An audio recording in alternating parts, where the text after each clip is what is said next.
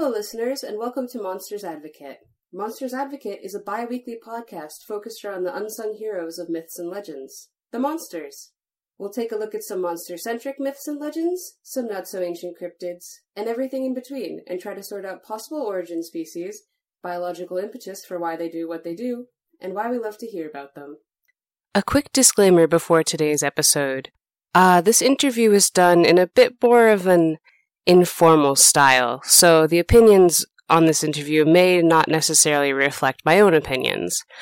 It's a little bit looser than I'm normally used to, so I'm just kind of seeing where this goes. Let me know if you guys like this style of interview and what you thought of the episode. And if you like it, hopefully I'll be making more in the future.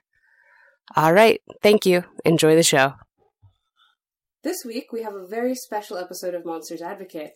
Because, for once, it's not just me. I'd like to welcome resident alien expert and my cousin, Nicholas Sauerbrunn. Say hi. Hi, thanks for having me, Kaylin.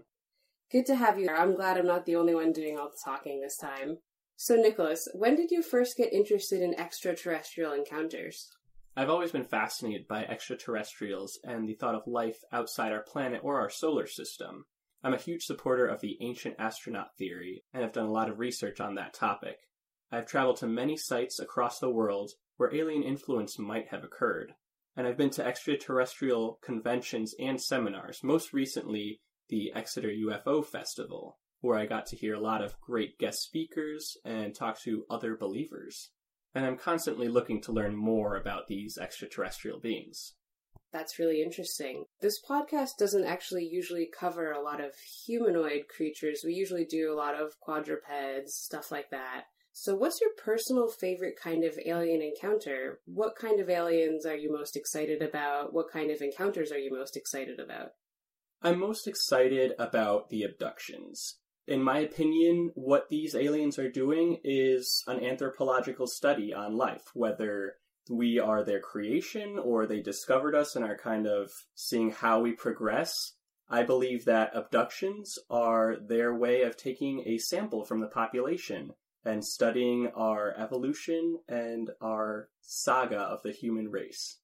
What's a piece of knowledge about aliens that you know a lot about, but you rarely get to talk about? I mean, obviously, this subject is somewhat taboo in some circles of conversation. I really love exploring and researching and even going to alien sites, places that aliens have made contact, perhaps built structures to help guide our civilization, or even contributed to our growth in human development. Little known places like Pumapunku, Tiwanaku, Göbekli Tepe, Sacsayhuaman, Nazca Lines. There's a lot of different cultures of aliens that influence the different cultures around the world. Now let's talk a little bit about these cultures, species, types. Can you talk a little bit more about kind of what biological characteristics one would have over the other? I'm not really familiar with the different types. So, there's probably three major types of aliens, or races, if you will. They are the Greys. Those are probably the most famous, especially after the Betty and Barney Hill case from New Hampshire. Greys are normally 2 to 4 feet tall. They can easily be confused with the green men. In my opinion, the Greys and the little green men are probably the same thing, because they both report enlarged heads, large almond-shaped eyes, small noses, and anywhere from 3 to 4 digits on their hands. Their distal forearm is much longer than their proximal forearm, which is the opposite with humans. They have smooth gray skin. They're the typical Greys that you would see in any Hollywood blockbuster, taking people up into their crafts. There's the reptilians, which there's not really much evidence about the reptilians. That's mostly conspiracy theory, in my opinion. They're described as shapeshifters. They could take the role of humans, they could take the role of animals. There's a lot of evidence for them in ancient texts. We have the Naga in the Hindu texts. There's the serpent in the Bible. They've been an influence on human evolution. They've been with us since the start. But in their true form, they are about 6 to 8 feet tall. They have been described as being covered in green scales and have a pronounced sagittal crest on their forehead. That's the line going from brow all the way back to the back of the head. Some have described them as having webbed hands, gills, basically your perfect cross between a reptile and a human.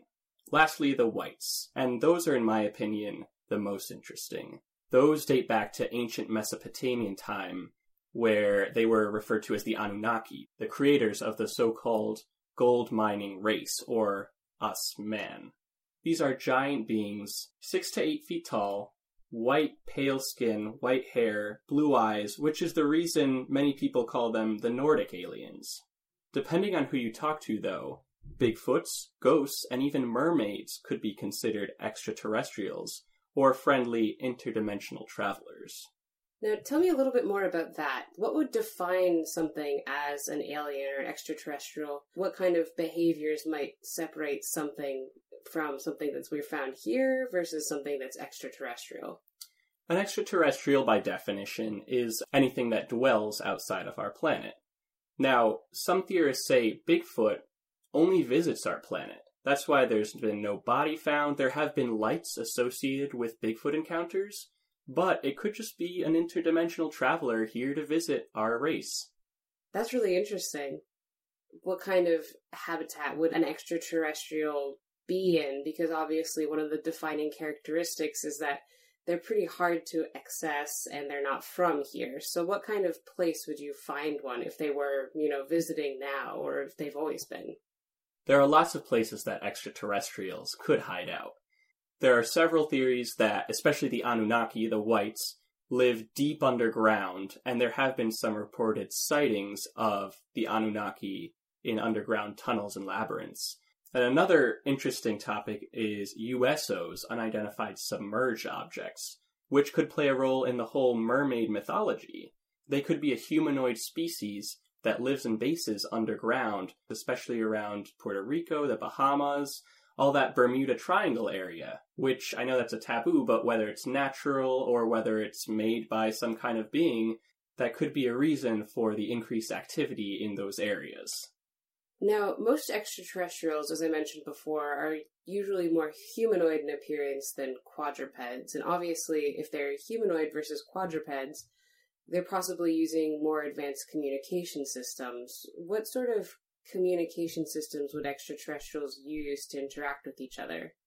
They could range from advanced communications, from binary code radio transmissions, which SETI is looking into, to anything as rudimentary and basic as crop circles. Could be a form of communication where they are trying to speak to us on Earth or trying to speak to other alien races that are observing us.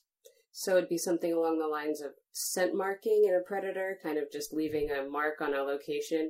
Do you think it's for other aliens or do you think it's for us? That's a good question. It could be something territorial. It could be a certain group of extraterrestrials marking this territory as their research, their property, or it could be just a friendly, hello, we're here, just respect our land. Well, if you know anything about science, you always have to label your specimens. That's true. Is there any documented kind of encounter between two different types of aliens, or is it mostly they just stick to themselves? According to the Mahabharata and the Ramayana, the ancient Hindu texts, there were wars in the sky being fought between two floating cities, with raging fire streaks shooting across the sky, which we can interpret as either gods fighting, or we could interpret it as extraterrestrials fighting over the Earth. That's an interesting theory. I hadn't thought of that before. Speaking of locations where extraterrestrials can be found, if you could go anywhere in the world, what are some of your favorite hotspots / dream destinations to go UFO / extraterrestrial hunting? I would love to visit some of the Caribbean, Central, South America locations. Aguadilla in Puerto Rico has had a large amount of UFO and USO sightings, as well as Pumapunku in Bolivia, which I believe is a prime example of extraterrestrial influence. You have these giant monolithic slabs that have been cut with laser precision. Across from Pumapunku is the complex of Tiwanaku, a temple venerating the sun god. This suggests that there may have been two temples side by side, maybe one for the sun, maybe one for the moon, but unfortunately one of these suffered a cataclysmic event, resulting in an explosion, scattering these giant slabs of stone across the field. Some of these rocks have even been vitrified, which is the process of turning stone to glass through extremely hot temperatures, possibly nuclear temperatures. That's a prime example of extraterrestrial warfare. Thank you so much for your time, Nicholas. Before you go, would you mind telling me about your personal favorite alien encounter by anyone of all time? One of my favorite cases is the Betty and Barney Hill case of New Hampshire, probably the first documented case. Betty and Barney Hill were on their way home from a vacation in Vermont when their car mysteriously turned off. They noticed a light passing by overhead, and all of a sudden, they were in this bright room. They described eyes coming into their eyes, these long almond-shaped eyes. From this point, we can probably deduce that these were the Greys. They had done several tests on them, counting vertebrae, taking blood samples, almost like an anthropological study. After this, they reported losing time. That's forgetting where they had been for that amount of time. It was only after several sessions of therapy that they were able to remember what took place. All right. Well, thank you so much for your time. It's been really interesting to have someone to talk to in this podcast. That's it for Extraterrestrial Encounters this week. If you like this episode, feel free to be abducted by the show notes for more information. Special guest editing this episode by Alex Sauerbrunn. Find more of his work at alexsauerbrunn.com. Finally, if you like what you heard, please rate and review us on iTunes or consider donating to our Patreon. Every little bit helps, and more support means I'll find more guest speakers. Thank you for listening, and remember, anyone can be a monster